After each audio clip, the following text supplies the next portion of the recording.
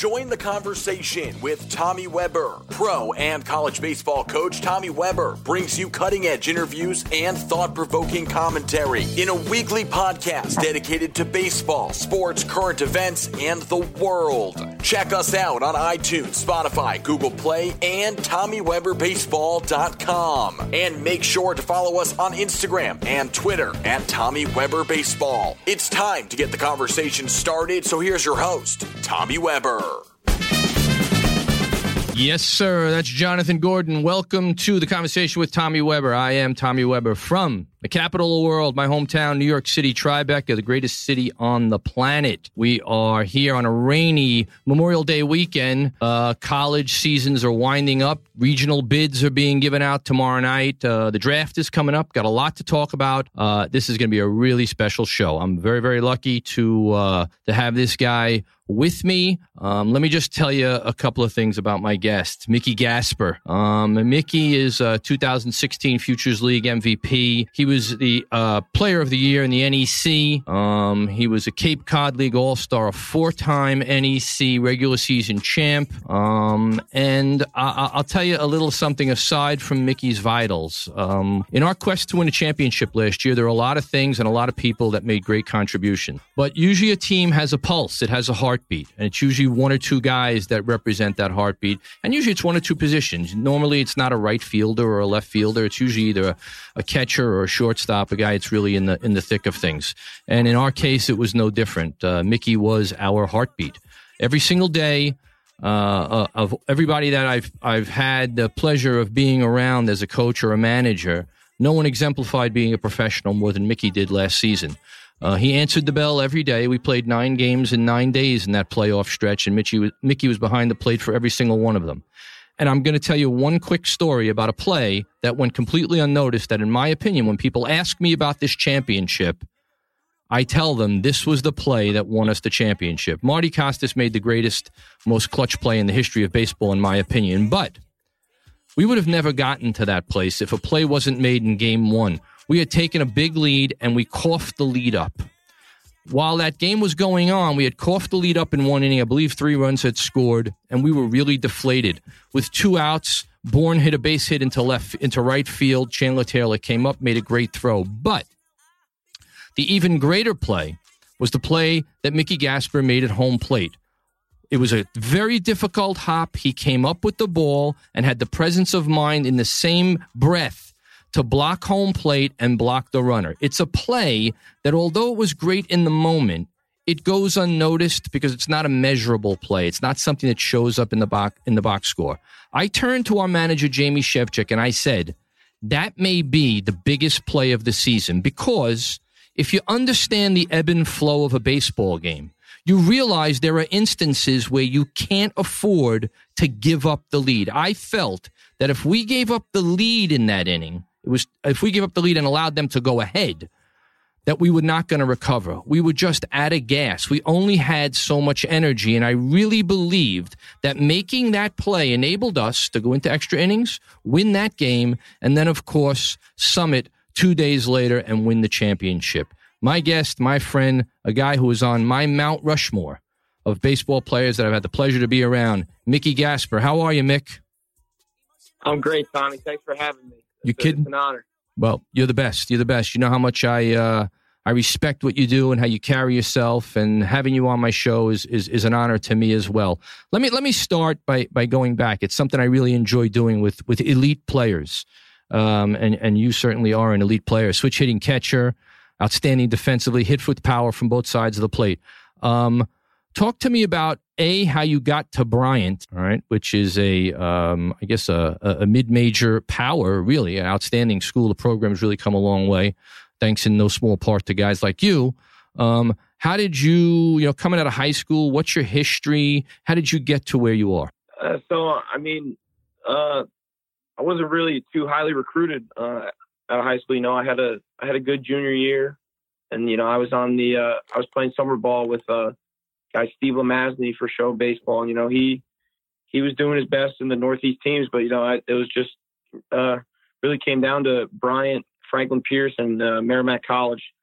And, Coach Fecto, Ryan Fecto, who's now at Virginia Tech, he was the one that, recruited me mostly. And, he told me, you got a spot on this team. You just let me know if you want to play for the Bulldogs. And, I weighed my options, and, it just turned out that, I really wanted to play Division I baseball. And, they were giving me the best opportunity and the best chance to succeed. So, I went with Bryant, I remember, and, I haven't looked back since. Well, it was the right choice, obviously, in retrospect. So often guys make the wrong choice, and you did not. You certainly made the right choice, and everything has really worked out great, and I still think there are great things to come. Talk to me about, every kid that goes to college and plays in college has two aspirations. One is, of course, they want to play professionally, and the other is they want to play in Cape Cod. There's not a kid who plays Division I, II, or III baseball in America who would pass up the chance to play in the Cape League. Tell me how that came about for you after you won Player of the Year. How did that transaction take place? So, I remember I was talking to Coach before the fall when I got to school after my summer in Nashua, and they were like, "So, we're looking to place you somewhere. What do you want to do?" And I was like, I didn't think the Cape was going to look at a soon to be senior summer that I was going into. And, I was saying, yeah, I'd like to go to Newport or something, or maybe go to California, travel a little bit. And turned out one day I got a call, or my coach got a call, and they said, "Hey, Brewster he's a catcher." And they said they'd take you on a full contract. And, as soon as I got that, I jumped right at it. I was like, "Oh my God, you kidding me?" And it turns out to be the greatest summer of my life. Not a day goes by where I don't think about that summer. Me too, I'll never forget the text I got from Coach Shevchik, just, telling me that I got a full contract. And I was just, was the happiest kid in the world that day. Well, that's why you call Mick the Kid, because you do exemplify a kid playing the game, which is very rare today, having grown up in this whole showcase audition kind of climate that kids have grown up in over the last generation. You see very few kids with the kind of enthusiasm for the game. And also, one of the other things about Mickey is, and I think this is a very healthy thing, and it's something that's sort of been legislated out of the game, Mickey has a healthy dislike for the opposition. That doesn't mean that Mickey is a dirty player or he's wishing bad things to happen to his opponent, but I take care of that for him. But the reality is that good competitors, while they're competing, find a way or find something about another team that they don't like. And talk to us a little bit about that, because you're one of the few kids that I refer to as tough. Where does that come from? No one else other than my father. I've grown up, he's been my coach always. And, there's not a guy that I've ever been around that wanted to win more, whether it was a fifth grade Merrimack rec basketball game or a state Legion tournament game where he was coaching. So, I get that from my dad. It's just, I don't know how somebody could go play a sport and not want to win. And, when I get on the baseball field, I'm, like you said, I wouldn't say I'm a dirty guy, but I play the game hard, and, I'm going to do what I can to win. And, that's a funny way you put it, looking for something I dislike about the other team. And I guess I do that, whether it's, facial hair, long hair, something that bugs me. I guess I try to hone in on that and then fire myself up a little bit. Well, you know what? I identify with that. And obviously you gravitate towards players you identify with. And we had so many guys this year that I identified with, because I think we had a lot of guys who not necessarily had a chip on their shoulder, but took the game personally. And I thought in a couple of instances, a couple of times in the dugout where I looked and I said, wow, last year's team would have never done this. Last year's team was, planning on leaving in June, for God's sakes. This year's team, it wasn't like that. And it was just such a pleasure to be around. Win, lose, or draw. I say this all the time. Yeah, the fact that we won is wonderful, but we didn't know we were going to win until the last day, the last out, the last pitch. But it was just such an incredibly professional experience to be around so many guys who really did want to win and who, kind of held each other accountable, and as a result, held the other team accountable. And I think that's what fueled our ability to make it through 9 games, 9 days, 5 times facing elimination. And just, although we all wanted to go home, I mean, everybody wants to go home. It's a grind. It's tough after a while. Not one guy conceded an at-bat, a pitch, a base. 90 feet was valuable, and we took it, and we came home with the big trophy.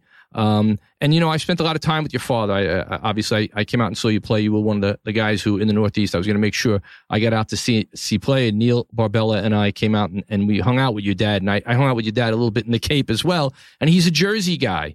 And that comes through, very, very quickly. Right away, there's a real simpatico between guys from the Northeast. We sort of speak the same language. We say what's on our mind, and sometimes it gets us into a little trouble, but, we're okay with that. And I think you're right. I think you do get that with your dad. And I think your mom and dad are two of the loveliest people that I've ever come across in baseball. And, please send them my best and my love. And, we'll get together soon. Good things are going to happen for you. Let me sort of switch gears here. Tell me what goes through your mind at this moment. Miller through the windup and the pitch. This one hit on the ground towards short. Fielded by Graffinino. Throw on to first. In time. Now and forever. The Brewster Whitecaps are kings of the Cape in 2017. The Brewster Whitecaps defeat the Bourne Braves and win their first Cape League championship since 2000. That shit never gets old. I'm sorry. It doesn't. The little team that could That's great. comes back and wins game 3 at home. Yeah, it's something I'll never forget. I mean, I wasn't even thinking. I just remember I got to go back up first base, and I just kept running. This when I saw Julian catch that ball. The only thing I saw was throw my hands in the air and go give Troy Miller a big hug. How big did he come up for us, huh? Late in the summer to be on the mound. Oh my God, that's a lot of pressure. It was, he got a couple shots, late in the season too, like late in the regular season. He faced a little adversity. He wasn't dominating or anything. He wasn't, like our go-to guy. But then, playoffs come around, anything can happen. We know that. And Troy Miller turns out to be the biggest guy in Brewster Whitecap history. He shuts it down for a couple innings and, gives us some comfort. Yeah. And, turns out that he finishes the game for us. Wow. Just amazing. I also think that, what happened with us too is we really started to gel defensively. I mean, we made some great plays in those playoff games, and Graffinino and Nick Dunn and obviously Marty's ridiculous epic catch. And just as a team, we really gel, which is why I always believe the college season is a little too short, because you really don't get your team's full story arc. You don't get rolling. I think you need to play 60 or 70 games in order to do that. And in our 50 some odd games, we certainly peaked at the right time.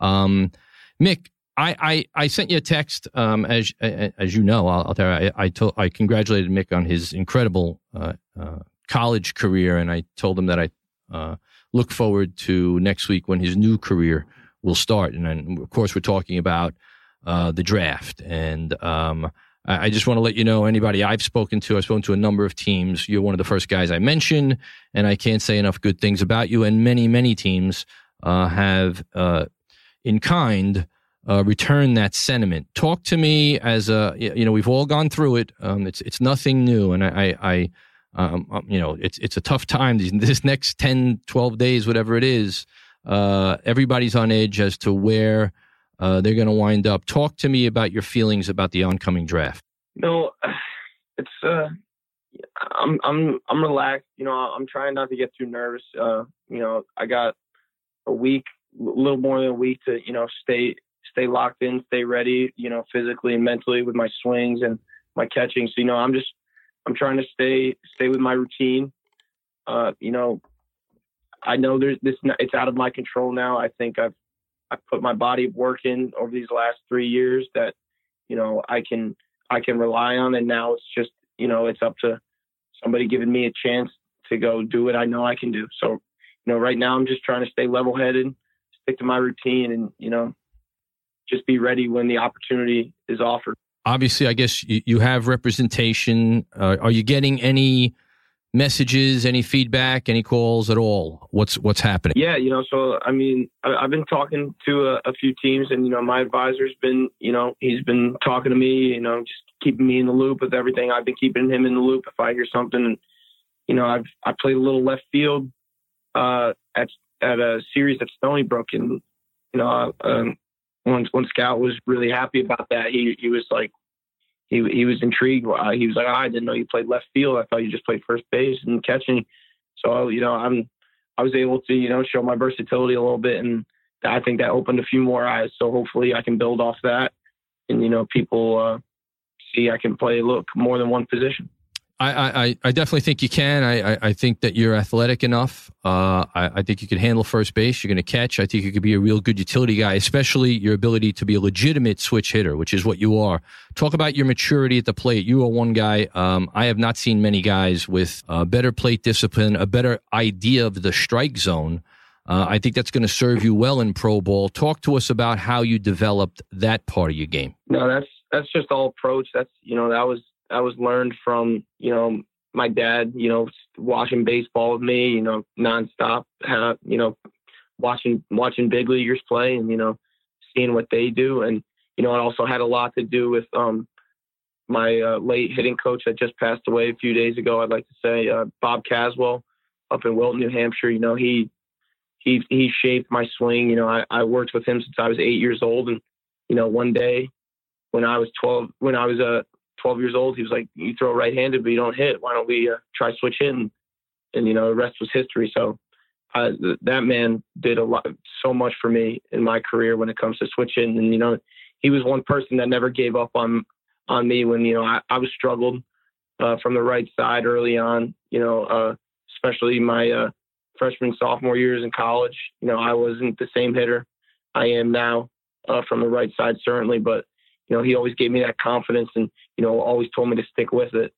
So I got to thank him. But, when it comes to my approach, my discipline, I think it's just swinging at the right pitches. And, it's all, I don't know. It's all about staying inside the ball for me. And I think if I'm thinking the other way, that means I'm not going to try to get too big and, be out in front of something slow. So if I'm trying to stay inside the ball, drive it the other way, and, I'm going to be on time the majority. And, I learned a great deal from Nick Dunn this summer too. I love talking hitting with Nick Dunn. I mean, that's a special kid right there when it comes to. That's the only thing Nick talks about.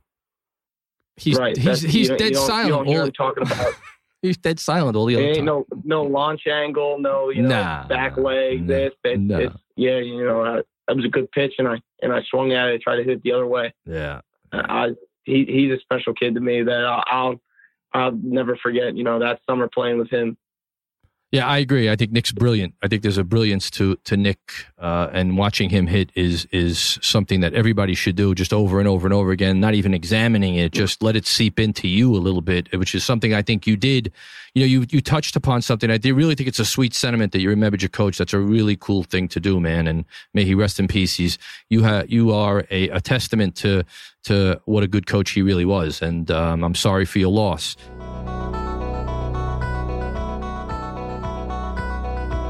You're listening to The Conversation with Tommy Weber. We'll be right back.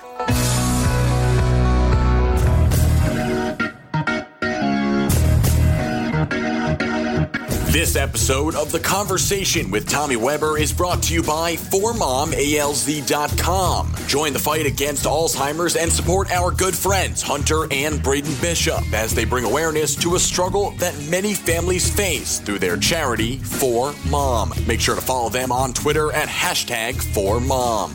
And for all your mortgage needs, call Northern Security Capital Corp., the New York area's most dedicated mortgage broker. If you're buying or refinancing a home, there's only one place to go. Call Northern Security Capital Corp. today at 718-273-1010. And now, back to the show.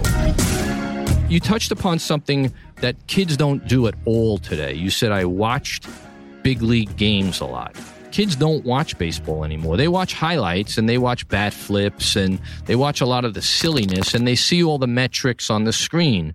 But I really believe it's hurt a generation of players because they don't see. It's like being a musician and not listening to Mozart. I mean, you really need to see how the best people do this. And I'm sure your father had a lot to do with this because he watched a million games. So you are sort of a unicorn. Talk to me about what that was like watching a lot of games, because most of the guys that you're in the clubhouse with weren't watching a lot of games.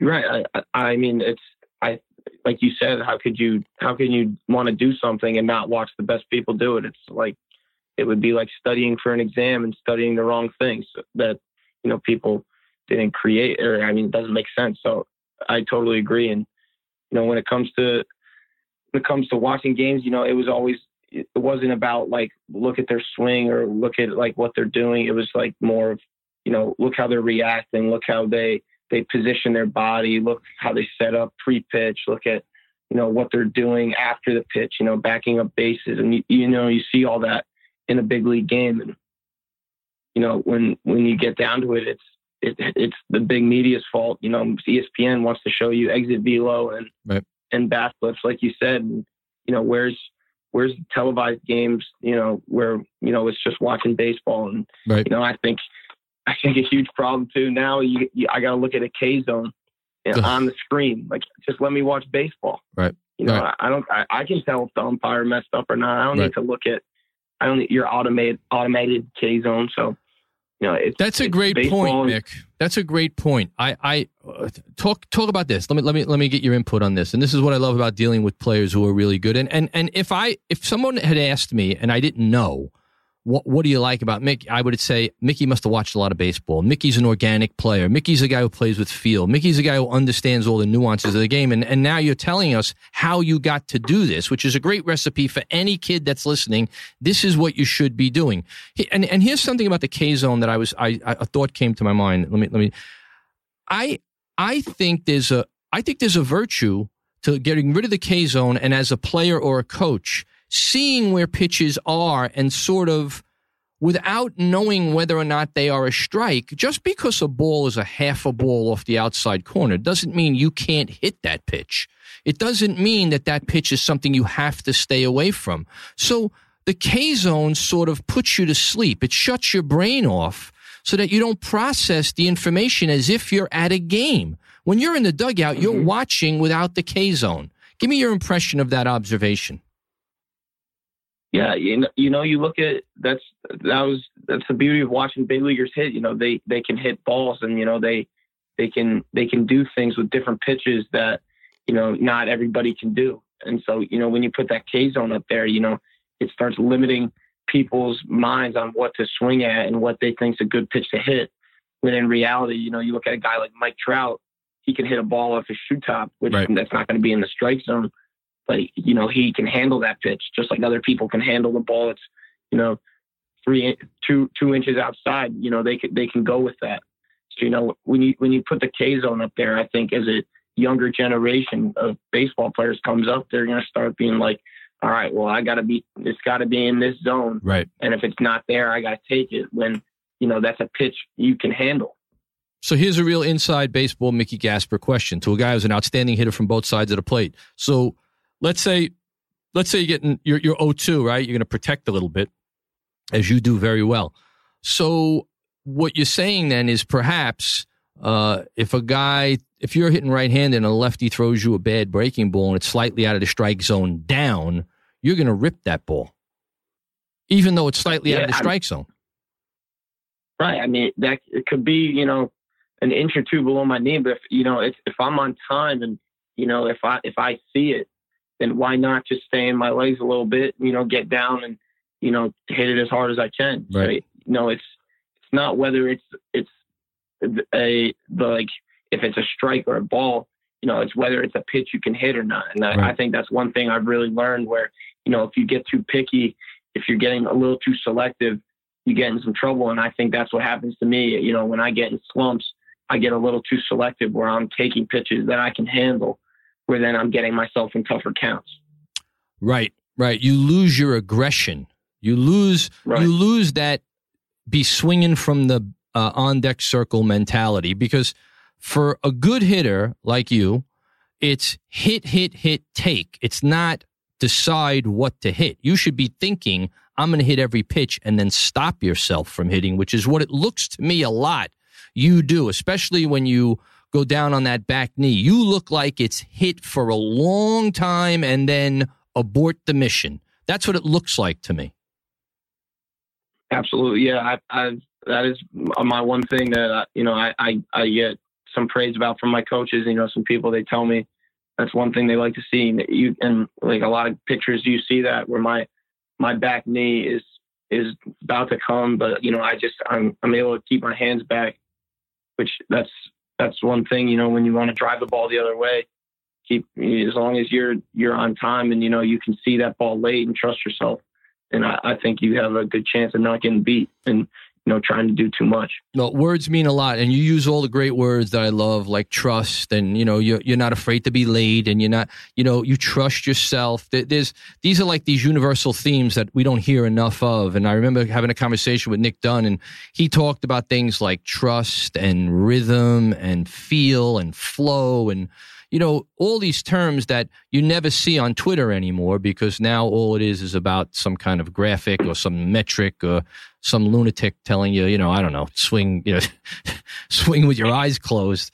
And I really think that that's going to serve you really well in pro ball, because in pro ball it becomes, can you make the adjustment? You got to adjust. It's just, you got to make more adjustments at a higher level. And if you're locked into one way, well, it makes it that much more difficult for you to make those adjustments. And coming at it the way you do from that openness that you have as a hitter, I think is going to serve you extremely well. Appreciate that. Well, I just know good things are going to come. Okay, let's switch gears real quick. All right, we're going to have some fun. Got it. All right, so you could go to dinner with 3 people, all right?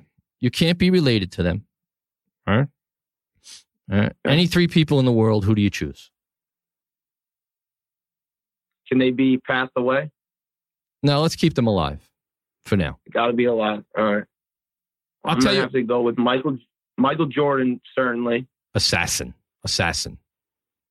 Derek Jeter. Assassin. And probably Yadier Molina. Oof. He's pretty good. Would be my 3. How good is Yadier Molina? Jesus. Oh, my God. It's unbelievable. Somebody to do that at that level for that long. It's one in a million. I don't think there's not going to be another one like that. He's a special kind of ball player. Why Jeter? Talk to me about Jeter. What is Mickey Gasper like about Jeter? The competitiveness, the fire, growing up a Yankee fan, watching Derek Jeter is it makes you miss him, watching him as a baseball player, because just his will to win for 162 games and then playoffs is, it's something pretty special. You watch highlights of, the postseason runs and everything, and, his energy level and, his heart that he just wore on his sleeves was something that, I aspire to be like. Well, Mick, you are hitting the nail right on the head. This short conversation, we've had a lot of conversations, but this short conversation has so enlightened me as to who you are and how you got to where you are, because you couldn't be more right. History is going to be very kind to Derek Jeter, and I'll tell you why. When the smoke clears, as years go on, people are going to say, well, he's as good as Jeter. And then they're going to realize, maybe not. All of a sudden, Didi Gregorius is hitting 230 and nobody's mentioning him in the same breath as Derek Jeter. And since we're prisoners of the present, if a guy goes 2 for 2, they're wondering whether or not he's going to get to the Hall of Fame. Nobody lets anything marinate anymore. I'm going to tell you something about Derek Jeter that I believe. Now, listen very carefully. I believe Derek Jeter may have had the single greatest career in the history of baseball. Now, I do not believe Derek Jeter is the best player in the history of baseball, but all things considered, championships, excellence in the big city, on the big stage, never having gotten into any trouble at all, being a model person on and off the field, and having made a veritable fortune. I don't know of anybody else that's ever played the game that has had that much success in that many arenas on the big stage, won and checked off as many boxes as a baseball player as Derek Jeter did. I can't disagree with that. It takes a special kind of person to, be in the big city and live up to the hype like he did. People are going to say, oh, he's not the greatest shortstop of all time.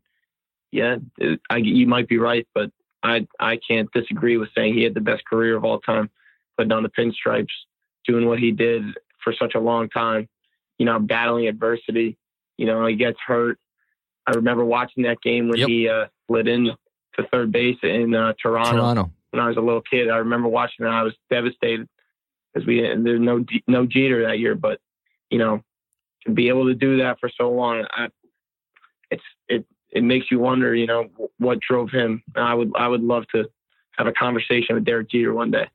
Well, I don't know where that comes from, but answering the bell every day is something that you see now in modern day baseball is becoming more and more valuable as guys can't play 4 days in a row anymore. Here's a guy who answered the bell every day for almost 20 years, except for years where he had catastrophic injuries. The other thing about Derek Jeter, I watched him for 20 years. Derek Jeter ran hard every single time to first base. Every single time. When he smelled a hit, he went as hard as he possibly could. That is there's nobody who does that anymore. I mean, guys are watching balls, they hit a fly ball, they watch to see if it goes out of the park, and then they barely get to second base. Derek Jeter ran hard every time, and I think it's no coincidence that his last hit was an infield hit that he legged out in Boston. He had over 300 infield hits in his career. And you can't have over 300 infield hits in your career if you're Yoenis Cespedes or Robinson Cano and you're trotting to first base. Derek Jeter, he was his own guy. He was going to run hard no matter what everybody else was doing. And I think that might be his greatest accomplishment, believe it or not, that he actually decided, I'm going to run out every single ball. Yep. And, you saw that the other night at Yankee Stadium with Mike Trout, where you got to give it, that's why he's such a special guy. His abilities, his skills, he's 3 for 3 already with 2 doubles. And he hits a tapper, a shortstop, and he legs it out.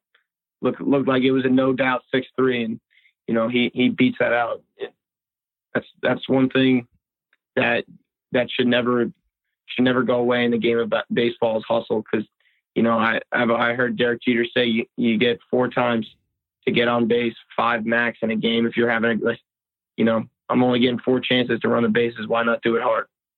Yeah, unfortunately, you touched on it earlier. The guys at MLB sort of don't see that. They purposely turn a blind eye to all the guys not running hard, and it's okay. Guys trotting it to second base for a double or whatever. That's why there's 2 reasons why there's no triples anymore in baseball. First of all, the ballparks are too small, and second of all, nobody, when they hit the ball, runs hard out of the batter's box. So you can't get a triple. It's almost impossible. If somebody doesn't boot a ball in the outfield or the ball doesn't bounce funny, there's no way of getting to third base. You're playing like automatics. You concede that it's going to be a double. And God forbid you don't look at it just in case, if the ball goes out of the park, you can do your customized bat flip, which is something that is really hurting the game as well. And I also think too, with a guy like you, if Mickey Gasper is going to run hard, then I got to run hard. If Derek Jeter is going to run hard, well, I got to run hard.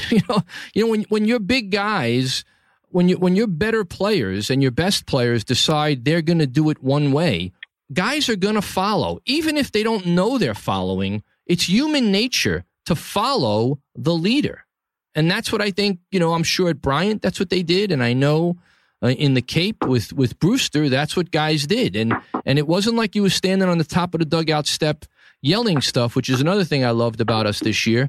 We didn't need to say it. We just did it. And you led by example. And I think that's really a testament to your character. Yeah, I think that's the only way to lead. There's rah-rah guys, but even though, they're loud, they still perform and do it on the field. And I think, when it comes to hustle and, things like that, you can't just say it. You got to do it 10 out of 10 times. And then you do it another 10 out of 10 times. There's never a play off where you're not hustling, you're not running out of ground ball. You're not backing up a base. And, and that's one thing All right, Mick. The Brewster Whitecaps were able to do. Talk to me a little bit about your impressions of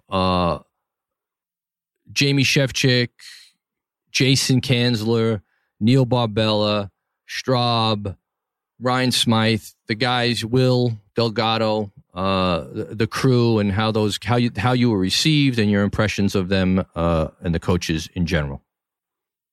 You could leave me out of this. Leave me out of this. It's my show. Fine. They were just all, player first guys. It was, they made it clear from day one that it wasn't about them, that it was about making us as a team and us as individual players. They just wanted us to play well and have fun and, get better. And, when it's not about them, when they make sure you understand that it's about you guys as a team and, you guys being a unit, then, it just makes it so much more fun to show up to the ballpark. When it came to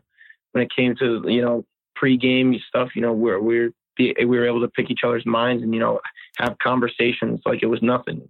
So, it was a very open dialogue. It was a very, cohesive unit where it wasn't, rankings and, I'm the top dog and this is my second in command and this is the third in command and then the players. It was just a group of baseball minds, coming together and, trying to understand the game at a higher level and, compete and win baseball games. Well, man to man, when you say that, it sort of validates the time that I've spent and the time that I spent my whole life, and certainly the time I spent in 2017 at Brewster, because those are all the things that you want to hear.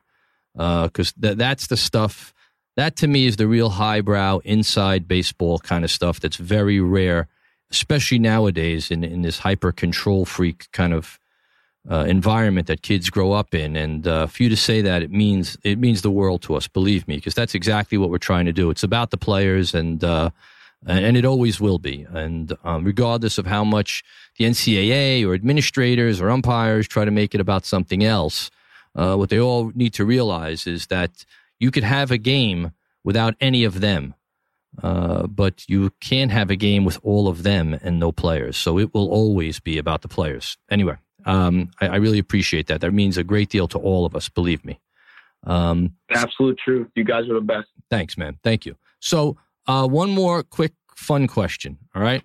So 3 movies. You're on a desert island. You get 3 movies. Which 3 do you get? Oof, that's a good one. Well, definitely Remember the Titans. That's my lock. I'm gonna have to go with Saving Private Ryan at 2. 3. I don't know if I want to go comedy or an action. I'm gonna have to go with Batman, Dark Knight, the one with Heath Ledger as the Joker. Those would be my 3. That's a great movie. Good job. Who, if you had, let's say hypothetically, if you had to play a poker game, because I know you don't play poker because you don't gamble because it's against NCAA rules, who would you want to play against? Of the Brewster Whitecaps, who would you like to have in that poker game? Who would be oh, jeez, the guy that you would be able to fleece the most money from? I mean, you gotta get Joe Molitier out there. You need to be playing against him. Poor guy. You got to have Christian Molfetta out there because he's a big gambler. He don't back down, right, even if he's got a bad hand. Right. And probably, he's sneaky Zach Lingenfelter. Me and him, we had some battles. Really? Where it was who could go home taking the biggest hit. So all right. We both dug a little bit. All right. You threw enough guys under the bus. Joe seems to be a unanimous choice. So when I have him on the show, I'm going to have to bring it up to him.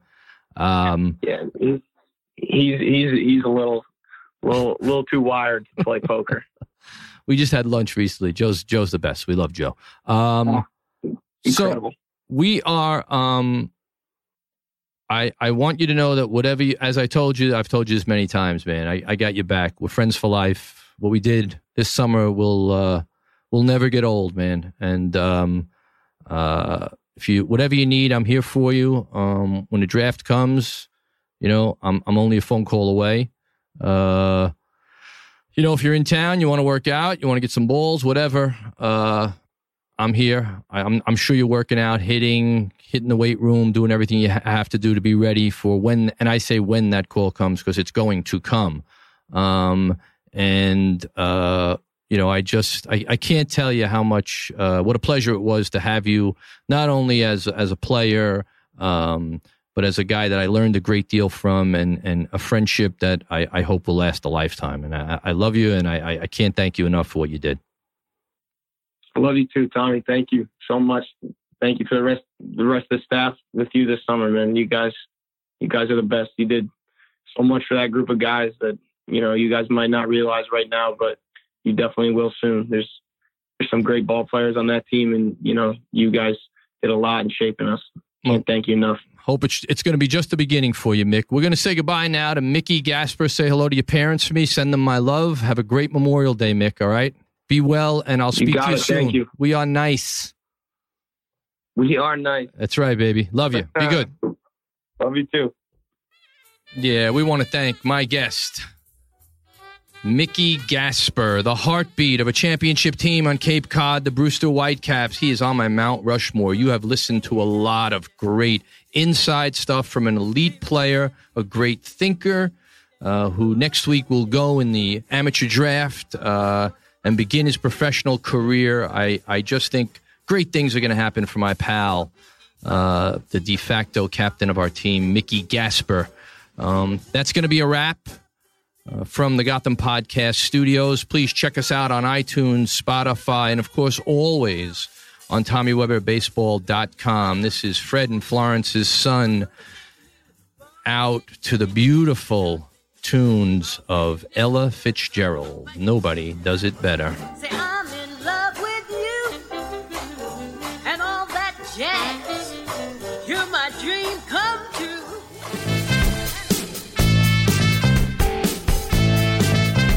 Thanks for listening to The Conversation with Tommy Weber. Have any thoughts on today's episode? Ideas for a new one? Join the conversation on Twitter at Tommy Weber B-Ball or Instagram at Tommy Weber Baseball and share your thoughts. Tommy's back next week with a new episode of The Conversation. Subscribe and listen for free at Apple Podcasts, Spotify, iHeartRadio, Google Play, CastBox, TuneIn Radio, Radio Public, and Stitcher. And of course, always at TommyWeberBaseball.com.